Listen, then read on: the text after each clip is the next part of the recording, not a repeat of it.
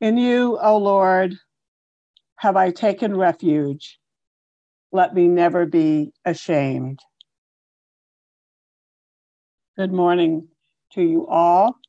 I'm coming to you via the wonderful ministry of Zoom. According to Merriam-Webster's dictionary, an outcast is a person who has been rejected by society or a social group. Synonyms for outcast include pariah, persona non grata, exile, and refugee.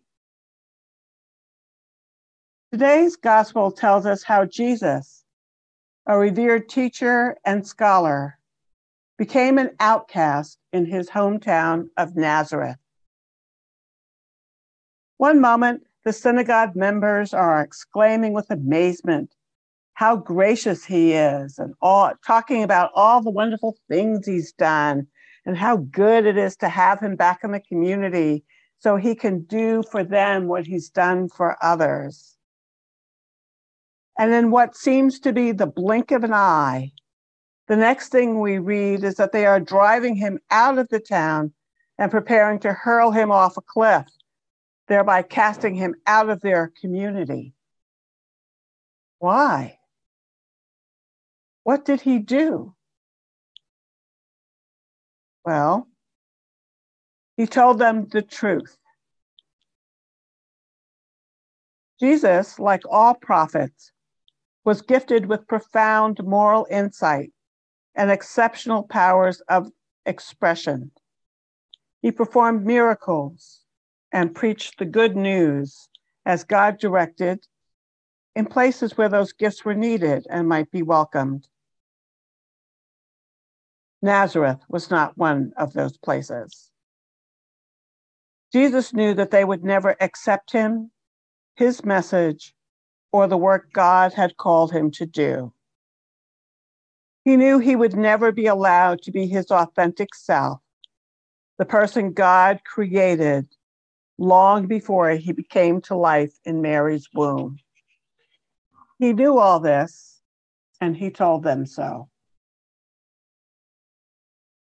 A gospel lesson like this one invites us to deeply explore the connections between our lives and what Scripture says about Jesus' experiences. In this story, Jesus goes from being respected to being rejected. Like many of us, and like many of the stories I have heard over the last years and decades of my life, it is a story of people who have been thrown away. I have heard many stories of people whose families, religious communities, and friends made them outcasts. Sometimes it was because someone came out and shared their authentic identity. Sometimes it was because someone fell in love and wanted to make a life with someone from a different culture or ethnicity. And sometimes it was because upon exploring their spiritual truth, a person came to believe that their faith community values and their own were no longer aligned. Whatever the reason, they all talk to me about the pain they carry still from having been cut off from a group of people they loved and for whom they cared. In today's polarized political environment, people share what it is like to go to what was once a happy family occasion with a mental list of what not to talk about, lest it fracture a fragile peace. I've read stories about people who won't tell others they are vaccinated so they won't be rejected by their peer group. Once highly valued as foundations for trust, truth, and authenticity are becoming two-edged swords.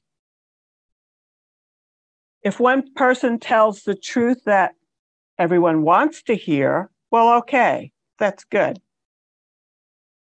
If a truth becomes a subject for debate, however, look out.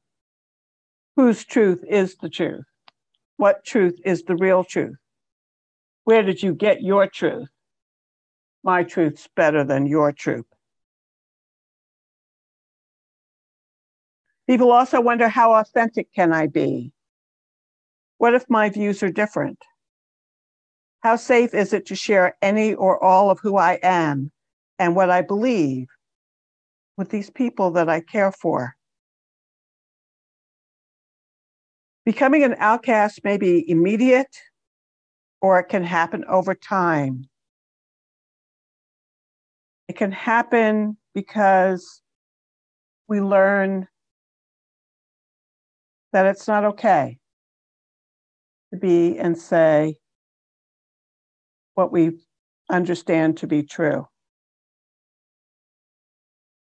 However it happens, becoming an outcast is a distressing experience because we are raised with the belief that belonging is an essential element for survival.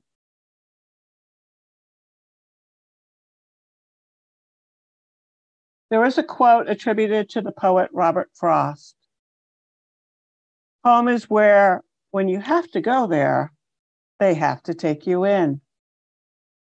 In some families, this is true. Home is a haven where one is welcome and can be who they are. The conversations in these homes include a variety of ideas and differences of opinion. People lovingly agree to disagree. Love is present in all the ways described in 1 Corinthians. People are kind, they are patient, and they rejoice in the truth. These folk do not insist on having only their way, and they are not irritable or resentful if someone has a different opinion.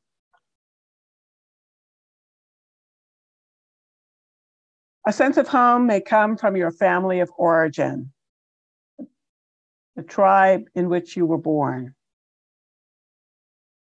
Home can also be a family of choice, comprised of friends who are there for you no matter what.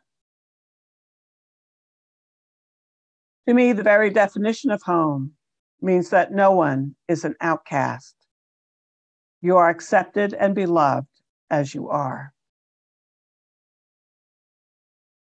At its best, the church is a spiritual home where truth, love, and authenticity abound, where all are welcome. I remember the first time I heard Pastor Stephen say, and I'll have to paraphrase here because I'm not exactly sure I've got it right, but I remember when he said, whoever you are and wherever you are on your spiritual journey, you enrich us with your presence. It is a profound affirmation that every one of us belongs. We belong to this church. We belong in this community. We belong to one another. We have no outcasts here. Churches, including this one, however, are not perfect. And many people come through our doors from faith communities that have made it difficult to ever again trust in or believe things said and done in the name of God. Sometimes people who have had this experience share their outcast story with us. And when they do, it is helpful to respectfully listen and to recognize how vulnerable it may be for them to tell about these experiences. There is a lot more to say by people much wiser than me about how to be there for others and how to listen to those who have been hurt. These are important skills to learn, and it takes time for them to become natural to us and they won't unless we practice them. As I continue to ponder the lessons of this gospel story, I also think about how Jesus must have felt after these people he studied with and grew up with and lived with and enjoyed. How did he feel about them after they tried to kill him? The gospel passage for today tells us that he passed through the midst of them and went on his way. We will never know if he was saddened or hurt by the experience. We will never know if he ever carried any trauma from that event. We only know that he went on his way and continued to do his best to be the prophet that God asked him to be.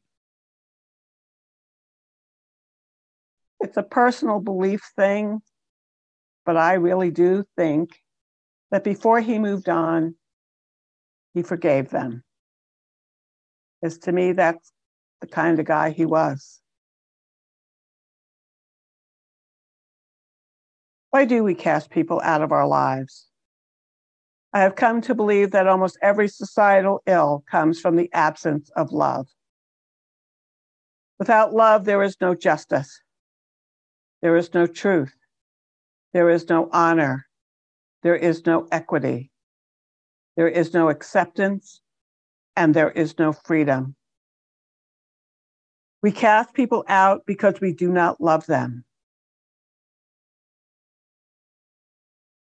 And if we are not loving our family members, our friends, and our neighbors as ourselves, then we must face that truth of who we are and what we have done and ask for forgiveness.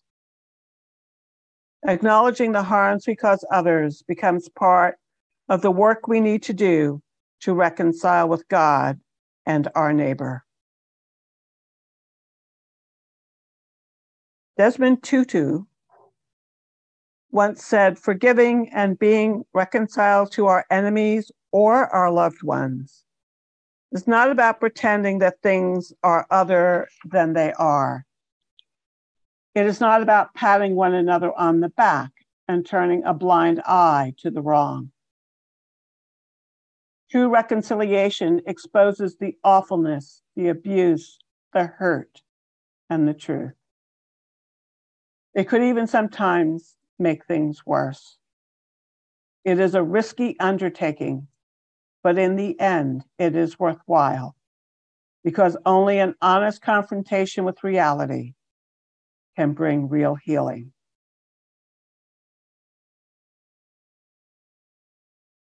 So what are we to do about the state of affairs? I want to share with you a statement about our church and the work that we are trying to do to become a beloved community. This is what it says on the Beloved Community's website.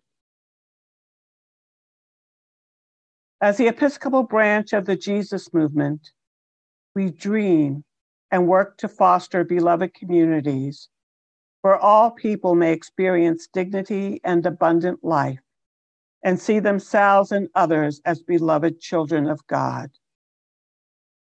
The Becoming Beloved Community vision document and accompanying resources help us to understand and take up the long-term commitments necessary to form loving, liberating, and life-giving relationships with each other. Together, we are growing as reconcilers, justice makers, and healers in the name of Christ. It is a vision of what we can and should be. And I think it is safe to say that in a true beloved community, there will never be outcasts.